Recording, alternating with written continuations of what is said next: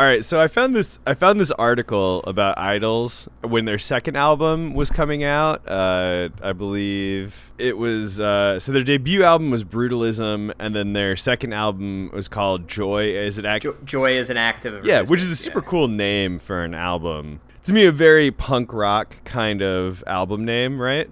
So they're putting on a show in Manchester, and this is the paragraph from the article. This was, in all honesty, one of the strongest performances that I've ever seen. Not just from Idols, but in general, ever. All finished off by the band inviting some of the AF Gang, the band's dedicated fan base, on stage to join them. The band are all beautiful people inside and out. Don't mistake their music and angry frontier as something that it's not. After all, Joe did reiterate for the last time, we're not a fucking punk band. This band is the definition of all is love, and it is something we should all embrace a little bit more often. Do you agree with him that they're not a punk band? Absolutely not. They're totally a fucking punk band.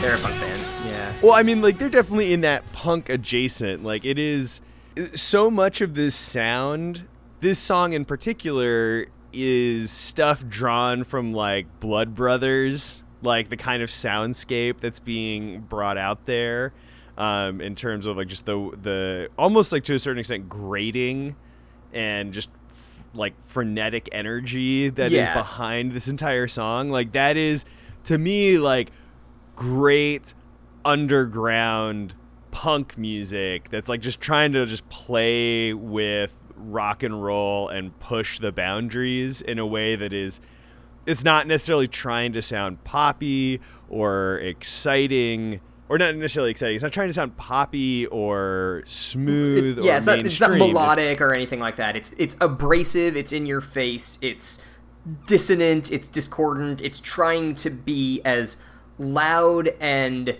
weird as possible. Maybe not as possible, but it's trying to be loud and weird. Yeah, it's trying to be loud and weird, and it's amazing. It's really fun. This reminds me of back when we were in like our early 20s, late teens. There was this to me is like the polished reiteration of that band I Hate You When You're Pregnant. So I don't think they sound anything like I Hate You When You're Pregnant, but go on. You don't think so? Not really. This band is so like it's an insult to Idols to say that they sound like I Hate You When You're Pregnant. Well, to me, this is like if I Hate You When You're Pregnant like got a backing band and polished up his sound a little bit. Like, this is what I could totally envision like coming out of I Hate You When You're Pregnant. Yeah, I just don't think that I don't think that dude did anything as interesting as anything that the Idols guys are doing. It could also, in fairness, it could be because the I Hate You When You're Pregnant guy punched one of the guys in my band. So I mean, that might be coloring the interpretation of I Hate You When You're Pregnant.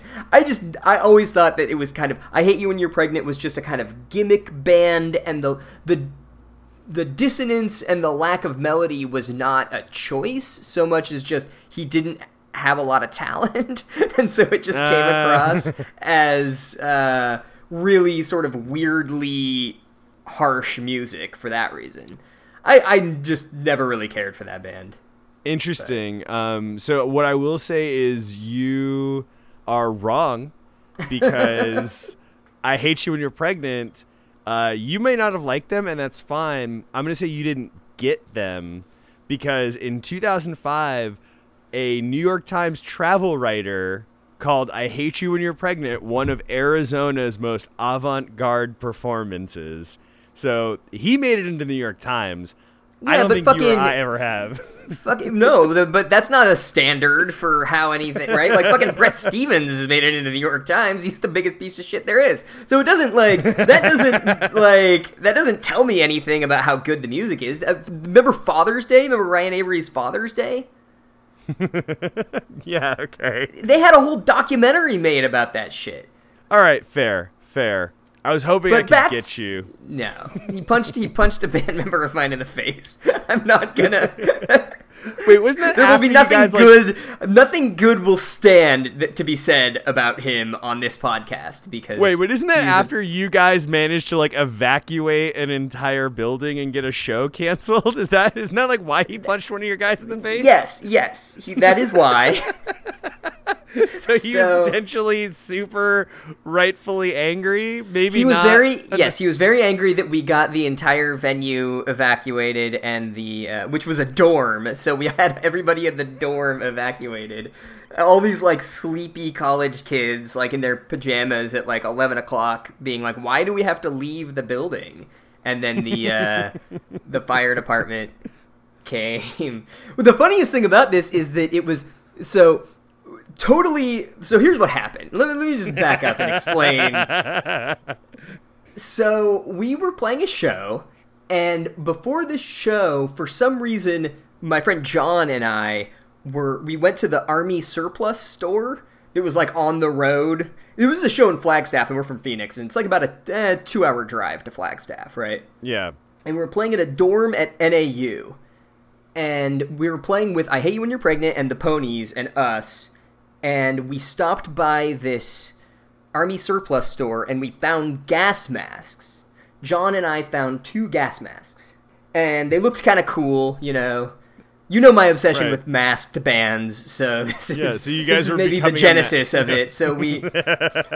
and I was playing drums, and John was playing bass, and so we get there, and we were like, let's just fucking wear these masks. That'll be fun. Right. And so we're playing this show with our gas masks, and John's brother Brady, who was in the band in some capacity, he at one point during the show he grabs the fire extinguisher from the wall and just starts spraying the entire audience with it. I don't know why he did that. I still don't know why he did that, but that was the thing. What happens? Yeah, when you do that in the middle of a concert. No one can breathe. It, like, sucks up all the... Right? That's the point of the fire extinguisher. It removes the oxygen, so it... Right. Everyone's, like, coughing and running out of the building, and then the fire alarm goes off, and because, I guess, that's another thing that happens, is when you take a fire extinguisher off of the wall and start spraying it, the fire alarm goes off. And so everybody's, like, they can't breathe, they're coughing, everybody runs out of the room, except for John and I, because we both have gas masks on. And so we just keep playing and watch as the entire dorm gets evacuated, and, like, these sleepy college kids come down, and they're like, what the fuck's going on? And then they just start coughing immediately and run out. But John and I are still playing this, like, stupid bass and drum beat while this is happening. And so then eventually we go outside, and that's when I don't remember what that guy's name is. I Hate When You're Pregnant guy. But that's I don't remember his name either. But that's when he sees Brady and just punches him in the face because of this. And then luckily we actually all met up at like a late night diner in Flagstaff, and we all made up, and it was, you know, it was a good story. But I do remember after that happened, he punched Brady in the face, and then, like, we had to go and, like, rescue him and, like, put him away. And NAU was just in the middle of the fucking woods, right? So we were, like, hiding in the woods because we were pretty sure that, like, many, many people wanted Brady's head at that point. So that was the, that's the story of the time we got the NAU dorm evacuated. And the I Hate You When You're Pregnant guy punched Brady in the face. What's really interesting, so you guys met up with the I Hate You When You're Pregnant guy, and, like, you guys buried the hatchet? We did later that, like, way later that night, at like 3 a.m. or something. We went to a diner, and he was at the diner, and we kind of, like, went up to him and were like, hey, man, things got a little out of hand. You punched this dude in the face. He did, in fairness, completely ruin the entire show, so we get why you're angry, but... So we buried the hatchet at that point, but it was... But you're still holding a mild grudge. I just don't think that his music is any good. You know, That's fair. And actually, burying the hatchet is exactly what Never Fight a Man with a Perm is about. At least I think so. I think that this is a song where the thesis is really never fight a man with a perm, lest ye become a man with a perm. Right? Like it's a Nietzschean kind of thing that if you battle monsters, you're going to become the monster, and if you stare into the abyss stares back. Okay. All right. So eventually the abyss stares back. Okay. I can see that interpretation. But so I mean, I think the best way to describe this song, though, from like a musical standpoint, is just almost schizophrenic to a certain extent. Like the change between the verses and the chorus is so, to me, drastic. You go from this kind of almost just frantic energy in the verse to then just this hard driving. And not even necessarily driving chorus, but just like kind of heavier chorus. It's this triplet, like 3-4 time chorus, right? And it's really interesting because it's like the verse is in swing tempo, and it's like this like and then the chorus like goes into this like crazy triplet feel, and it almost sounds like two different songs that have like crashed together. Yeah. And I think it actually, to me, kind of matches up with what the lyrics are saying or trying to say, if they are saying anything at all. But that's the point of what we're here for. So let's figure it out. Why don't we dive in? Let's dive. So, Brylcreem, creatine, and a bag of Charlie Sheen. And then, which, by the way, the second time in a row that Charlie Sheen has come up on this on the pod. I don't know what's going on there. Yeah, this is a real.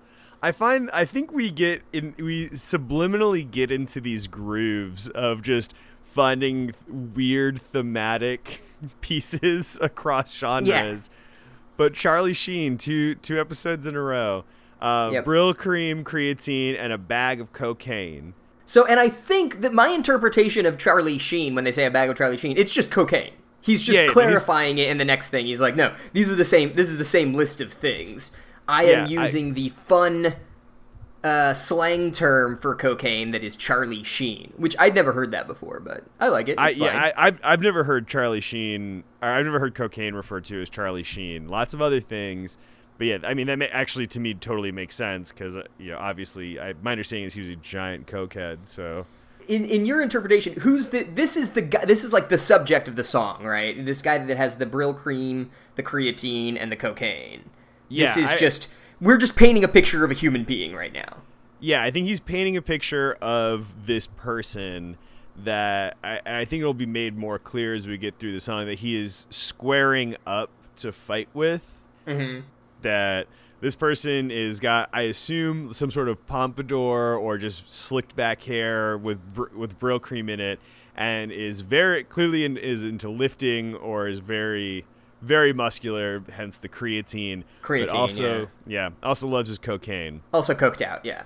And I think that this is the titular man with a perm, right? The Brylcreem is because he's trying to, pump up his perm. Yeah. Which I think is a more British thing than an American. Like that, I do not associate perms with like tough guy Americans. Definitely not anymore. I think like men got perms. I think back in like the 70s, maybe early 80s was still a thing. So he's fighting a guy from like 1982 is what's happening here. Yeah, I think. Well, but like there's also this thing of that I don't understand or am in any way plugged into UK culture. But like when I see videos or clips of people at concerts or festivals in the UK, the fashion and the hairstyles to me are so drastically different than what I observe at festivals. So they might still wear perms. I don't know. Yeah. I think that's something, I think that is a very British thing that is probably resonating with with the British audience of Idols in a way that it doesn't with the American audience. Yeah. A dulcet man with a dulcet tone from a dulcet town and a dulcet home. And a dulcet crown and a dulcet throne. I think you could just keep going with it, you know? He's dulcet mean, I'm dulcet nice. I'm saying dulcet once, I'm saying dulcet twice. Yeah, it's like, I kind of like that, but at the same time, I'm like, okay, all right. I mean, I think it fits in with the overall aesthetic, but he hates me. I like that. 2 arms like big baseball bats. Yes, this and guy you know, is let me be honest. Well, but are baseball bats really that impressive of a thing for your arms to be like? Like this, I'm looking at my arms right now, and they're like, I am not jacked in any sense, and my arms are a little bit bigger than baseball bats. So I don't think that that's the metaphor that he wants to use, but. Well, so I came away with that his arms were hard, or they hit like baseball bats. Yeah, I think that that's the idea, is that if he punches you, it's going to feel like a baseball bat. Yeah. But, so I mean, you gotta. This is why you have to be more specific with your metaphors. Because if your arms are just like baseball bats, I'm just going to think like, oh, they're just like normal skinny arms. Okay. Yeah, it's like... No wonder he's using the creatine. I think that maybe a little more creatine, a little less cocaine. If your arms look like baseball bats.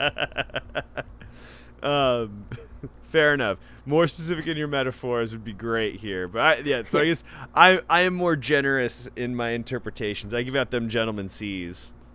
I also like the idea that he hates me, I like that. That's kind of a nice little thing. Like, you know, I take pride in the fact that a guy like this hates me. There is something, there's something good about the hatred of bad people.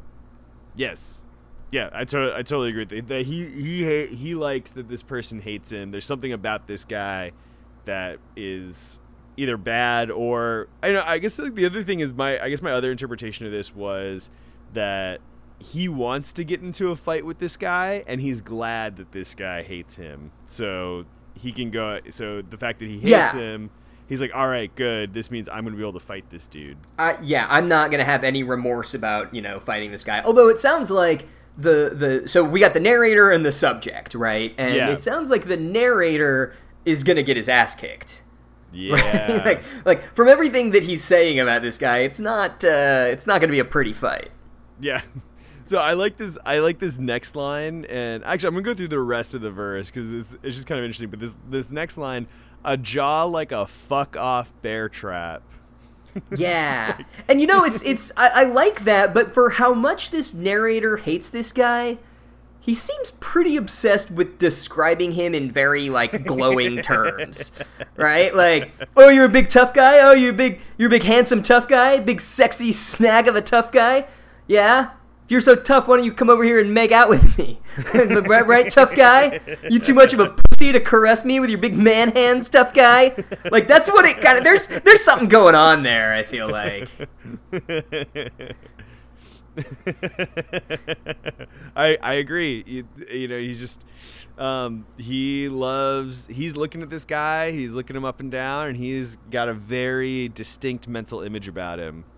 Yeah. But then I love this part. He said these boots are made for stomping, and that's just what they'll do. One of these days, these boots are going to stomp all over you. Yeah. It's like, look, he's a brutish moron, but he still has enough culture to quote Nancy Sinatra to you. Exactly. I was like, all right, let's do this. That's so bizarre. Like that is not a hard person to be quoting. As much as I like Nancy Sinatra, that doesn't feel true to this portrait of this character that we're getting at all, right? Like So what I feel like though, that this just further enhances the notion that you and I don't understand British culture in any way. It's possible that this is like the hardest shit you can say as a British like street thug to another one, or like, some dude in a bar fight. Hey bruv, he just Nancy Sinatra'd you, bruv. You gonna take that? Over here we have gun bars. Over there, there's Sinatra bars. Yeah, some fucking Nancy Sinatra stomping bars. All right, so now we got I think we have what I would call the pre-chorus. I said I got a penchant for smokes and kicking douches in the mouth. Sadly for you, my last cigarette's gone out. And this feels like a Rowdy Roddy Piper from They Live reference, right? Yeah, so I think this you know what I'm talking about? Yeah, that's the They Live, and then repurposed under. Originally, I was like trying to think of where it originally came from, but Duke Nukem is where I remembered it from originally. It's They Live is, as far as I know, the earliest iteration of that. Yeah, that construction. It's like I'm here to kick ass and chew gum, and I'm all out of gum. Yeah. But yeah, that's it sounds cooler, the pack of smokes, though, right? I got a penchant for the chew bubblegum always sounded very goofy, like it was very campy and like who the fuck does that? Yeah, I mean, I think it was also because They Live came out in the late '80s or early '90s. I can't remember. I want to say late '80s, yeah. And I think that's when there was that kind of transition in Hollywood to away from cigarettes on screen or talking about cigarettes on screen. At least I know that it was either happening around that time or was going to happen. And so potentially, I wouldn't be surprised if this is the original saying. It's like... Right, and They Live edited it to be a non-smoking thing. Yeah. It's like I'm here to kick ass and smoke cigarettes, but unlike, unfortunately for you, my last cigarette's all out, or like I'm all out of cigarettes or whatever. Yeah. They're like, oh, well, we got to friendly this up a little bit for Hollywood. Because let's be honest, that's a way better line than kick ass and chew bubblegum. Oh, for sure. It makes it so it's so goofy and like memorable because of that. It's not hard. It's like, oh, what the fuck? This dude's chewing bubble? What? They Live was a great movie, man. Yes, it really is. This is classic. And then we get to the chorus, and this is when the chorus goes into the 3/4 time. Yeah. So it's like, concrete to leather, and it just gets repeated a bunch of times. In very gang vocals, like everybody is shouting concrete to leather. Mm-hmm. And I could see this chorus being really fun live. Oh, fuck yeah. Right? Like, I've never seen Idols live, but, like, man, this would be a fun thing to just, like, shout along. Like, this is what makes hardcore punk so fun, is that you go into, like, a small room with a bunch of people who also know this weird music that you like, and you're just, like, shouting concrete to leather in unison with a bunch of strangers. Like, that's a pretty fucking cool feeling. Yeah. Well, especially because from this kind of like frantic energy of the verse into this almost like halftime, it's almost like a halftime feel, but in 3/4, and it's just very simple, and you can scream along at the top of your lungs to this, and you're like, yes. And then also just concrete to leather, besides just to me sounding cool, but like that reinforces this kind of, at least to me, almost like the boots on the ground, or even, if you refer to your skin as leather, like putting your face to the concrete. Right. Curb stomping also like the leather jacket, right? Like you knock someone down and it's, concrete to leather. Yeah. I mean, there's a number of interpretations here, but I think they all are just kind of reinforcing this very hard aesthetic of the song. And so somebody's either getting knocked out, getting their face put in the driven into the concrete, or it's just the vision of the boots walking across concrete. Right, because we already had the boots are made for stomping image, so that ties in with it for kind of very nicely. Yeah. But I think it's, while maybe with your metaphors you want to be more specific. This chorus is interesting enough that it's open to, I think, enough interpretations, but with the vision that's been painted already, I think it'd be hard to interpret it in a way that doesn't make sense. Right. With the rest of the song. Yeah, and I think that by the time you get to the chorus, you're just like, all right, we're just talking about a shitty dude that, and he needs to get his ass kicked, and we just, we're all just fucking hyped up on adrenaline, and so we're just having fun with it. But I would argue that is in tension with the theme of the song, which is that, these kinds of toxic masculinity avatars are not good for society. Yeah, and yet this song kind of reproduces and reinforces the very toxic masculinity that it's trying to call out, which is kind of an interesting dynamic, I guess. Yeah, exactly. I think it's something super interesting. And so you have two guys getting into a fight, one dude potentially getting completely stomped out, and now we move into the second verse which again sees us with another weird cocaine actor reference. Yes. So a heathen from Eton on a bag of Michael Keaton. And I think that's the reference to Clean and Sober with Michael Keaton, who the actor, his character has a cocaine addiction in that as well. Right, which is really interesting because in the first verse, it's Charlie Sheen, who is a real guy with a cocaine addiction. And here, it's Michael Keaton, who is an actor who played a guy that had a cocaine addiction. Right, exactly. Like, so we're now getting like one more step removed from it.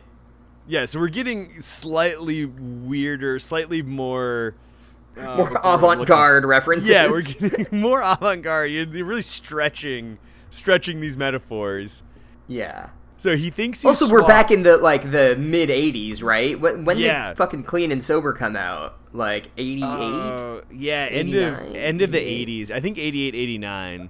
I want to say like right around the same time as They Live. I think that this dude probably watched, maybe he worked at like Blockbuster Video for like a year, and so he like watched all the movies that came out in 1988, and he's like, I'm just gonna write a song about that shit. That shit slaps. I mean, he's not wrong. All that shit did slap. He thinks he's suave. You're not suave because you watched Get Carter, and I had to look this up because I was so very confused. Get Carter's it's a Michael Caine movie. It's like a mob movie, right? Yeah, and so it turns out that British people are exactly like New York Italians, and that like they watch Sopranos. Yeah, like they watch Scarface or The Sopranos one time, and they're like, yeah, I'm mobbed up. What about it? It's like, fuck you, dude. Like you just right. Get Carter is the British version of that. It totally is. And I think they remade Get Carter with fucking Sylvester Stallone? Yeah, I think you're right, because I was like, why would somebody think that? Because originally I was like, why would they think they're suave because they watched Get Carter? Because I think you're right. It was like, that's the movie that originally came to mind, was the Sylvester Stallone or whatever movie, and I was like, that this reference makes no fucking sense to me. But no. Yeah, if you're talking about the original Michael Caine Get Carter, right, I could see why you would be suave, think you're suave, especially if you're British. So, glad. I think we learned something very quickly about British people. A, they have perms, and two, they suffer from the same bullshit that like Americans do. They're like, oh, I watched a gangster movie once and I think I'm dope as fuck. Yep.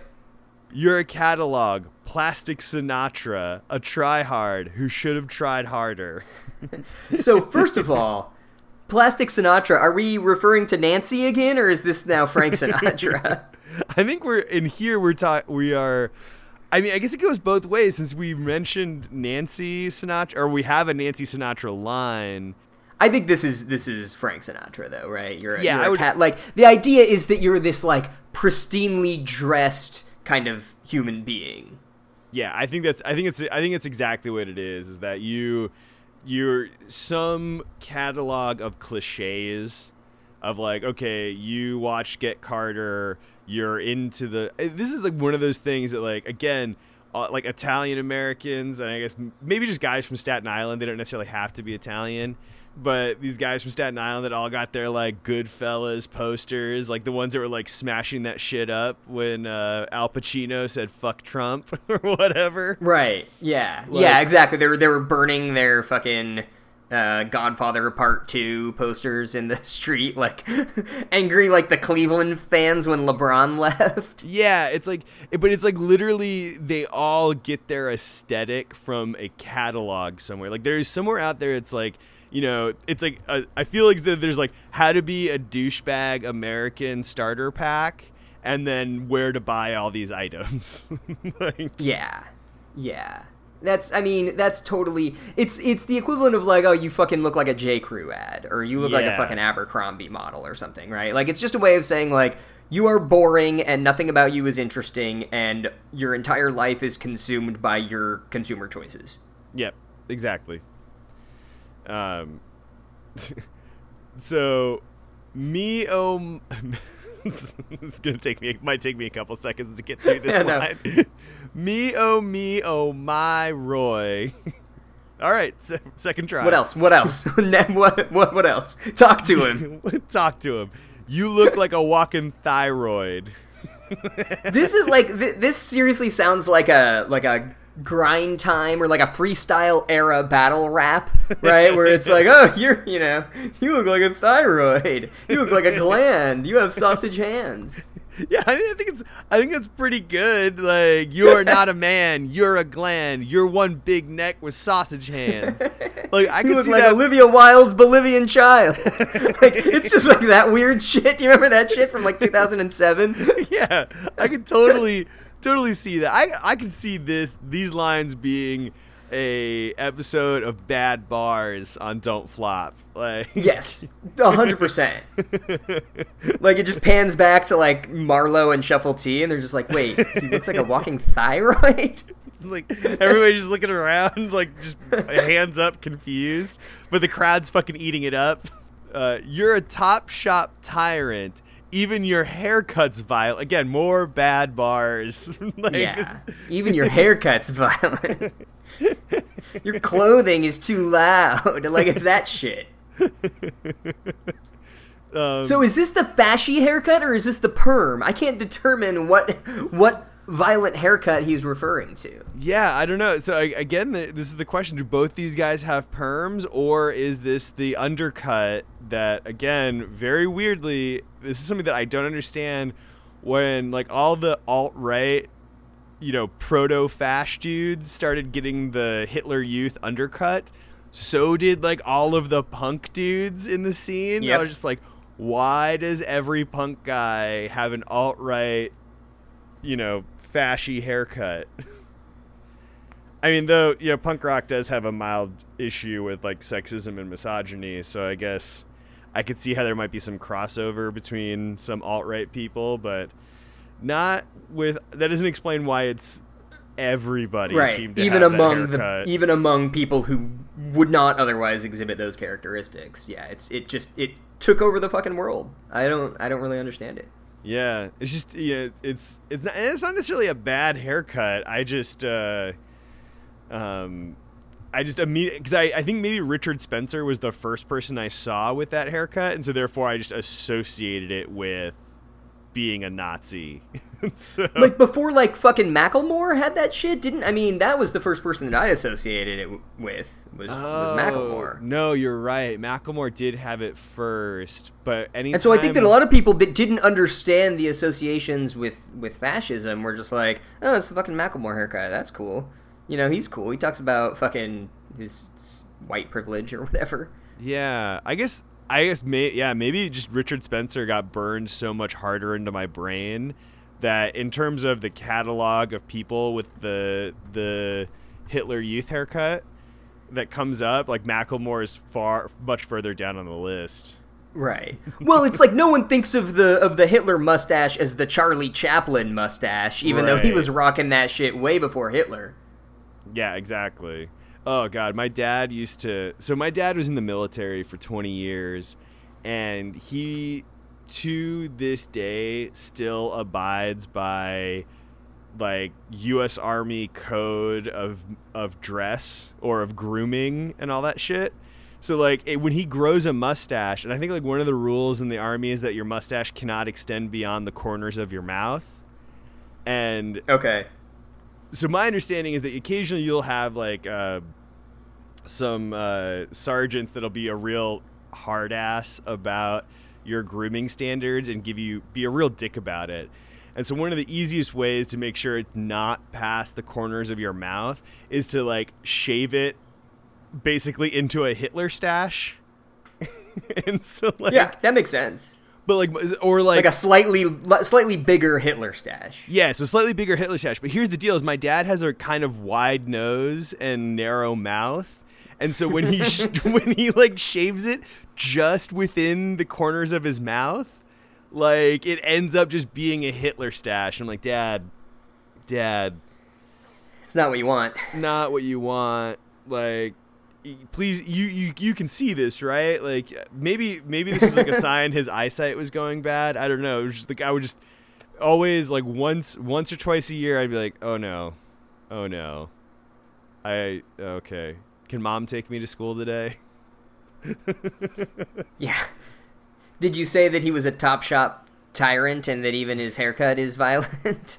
I never accused my dad of being... I did accuse my dad of being a tyrant when I was in high school or maybe middle school. But since he was bald, he did not have a very violent haircut. Mm-hmm. Or maybe his haircuts were way too violent and his hair just, couldn't take it anymore. That's what I'm going to go with. All right, let's go with that. All right, you look like you're from Love Island. He stood and the room went silent. Okay, so he's been trash talking. I think he's been trash talking a dude just sitting down. Yeah, in my interpretation of this, he's just like sitting there at the bar, just fucking like riffing on this dude. Like it, like literally is a fucking, jump off TV battle rap circa 2005. And he's just, like, saying all this shit to this dude, and the dude is just getting angrier and angrier, and finally he stands up, and the room goes silent. And you know what else goes silent is the song at this point. Yeah, so this is super cool. Again, a little too cute for my taste. I think it's super cool. But yeah, so it goes silent, and then you get the never fight a man with a perm.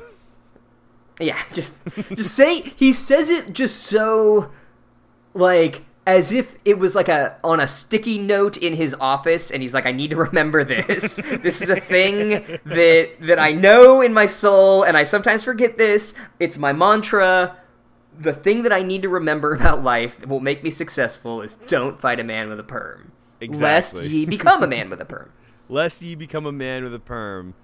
Then we get back into the chorus. So I guess it's kind of interesting. I actually think that this song is about this dude getting his ass kicked repeatedly by potentially two different people, or maybe he won one fight and that makes him seem a little tough or a little cocky. And starts talking shit. He gets big headed and then decides to fight this guy again or fight a different guy. He fights the dude. He fights Michael Keaton the second time around, or the dude. Yeah, the heathen. Charlie from Sheen the first time. Yeah, the heathen. So are these two different people? Do you think? Do you think that the first verse person is a different person than the second verse person? Because to me, it's the same person. Just in my head, it's like one shitty guy that this guy keeps fighting over and over again. No, I think they're two different people. I think they're two different people. I don't know. I don't know why, but because I think Dulcet is a place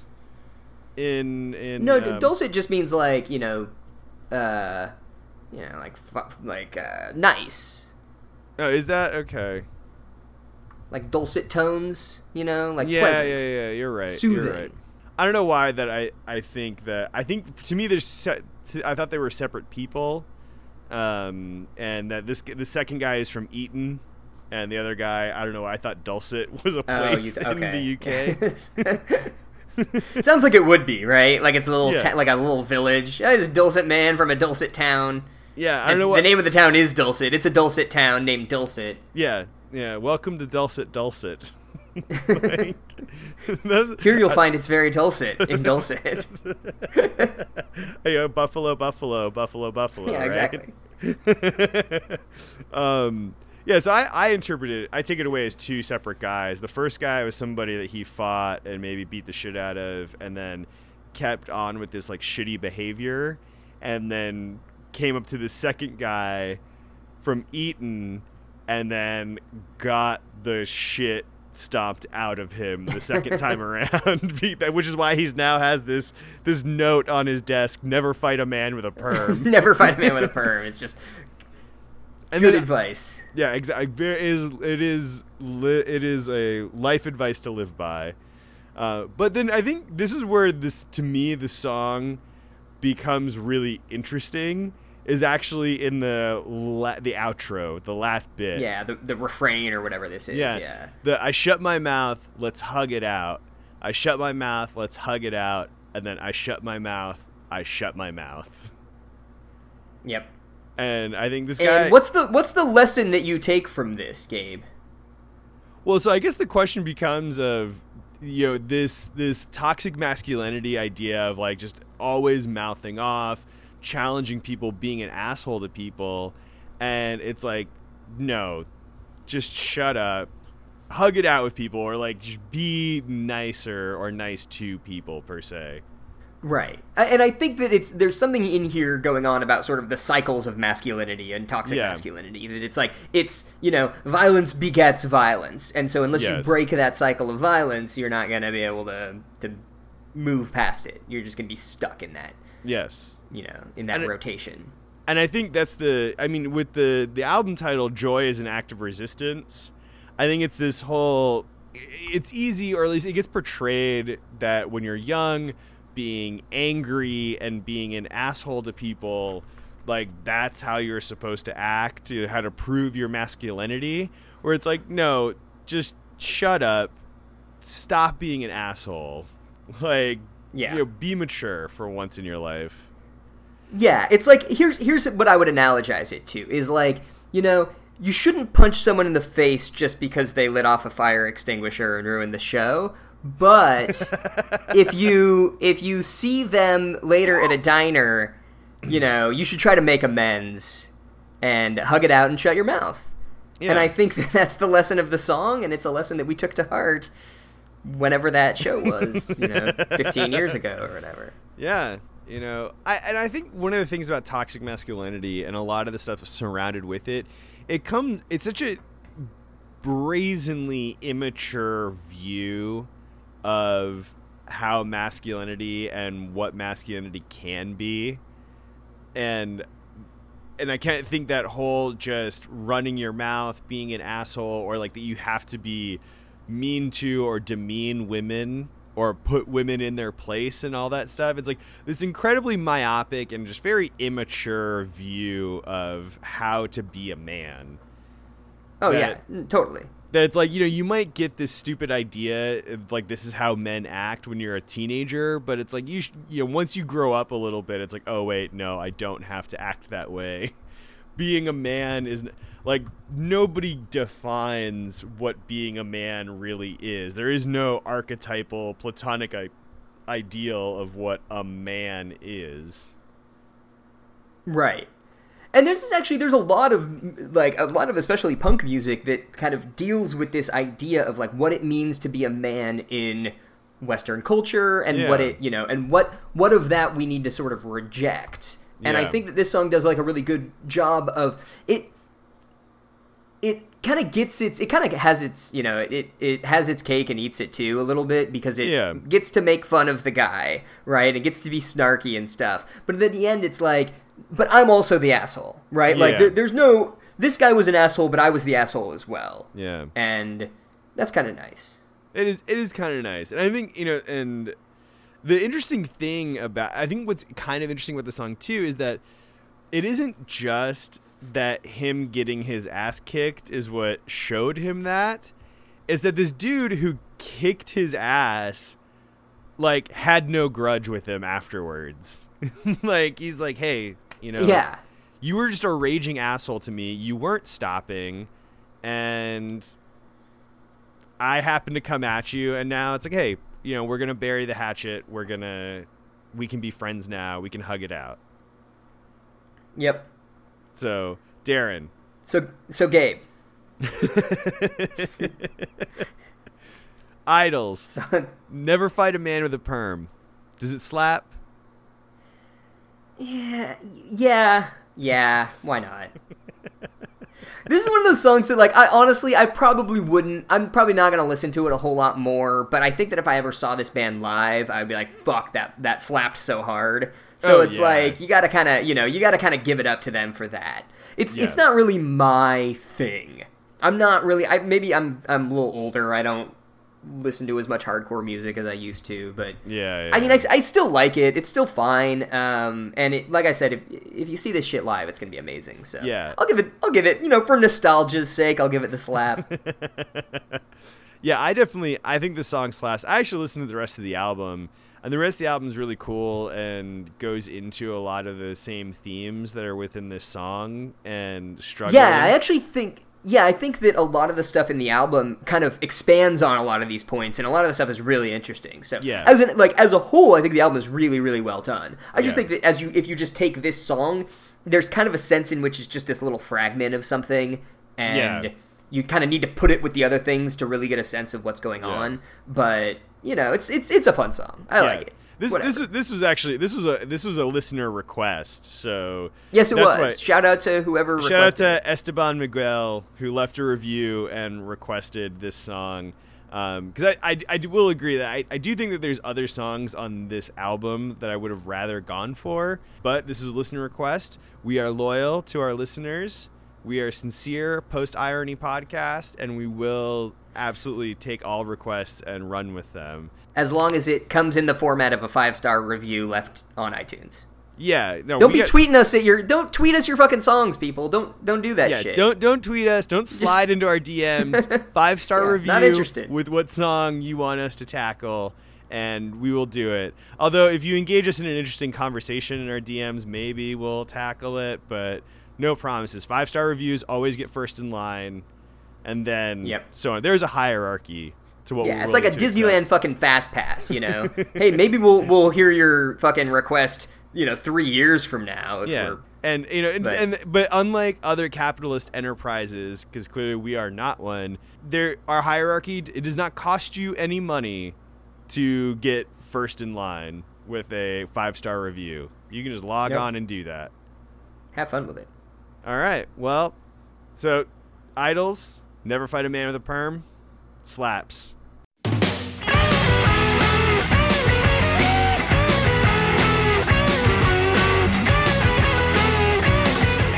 Next time on Does It Slap? Boy with Love by BTS featuring Halsey. You can find Does It Slap on iTunes, Spotify, Google Play, just about everywhere. Did you like what you just heard? Well, feel free to share it with one other person and rate and review us on iTunes. Both ways help new people find our podcast when they're looking for new things to listen to. In your review, you can even leave a couple of songs that we may review in future episodes. Follow us on Twitter at Does It Slap Pod. Our theme music is provided by the patron saints of Slap, New Junk City. Find a link to their Bandcamp down in the episode description. Our cover art is done by Jeremy Hammond. Find him on Twitter at Jeremy Thunder. Thanks for listening. Catch you next time. Boom.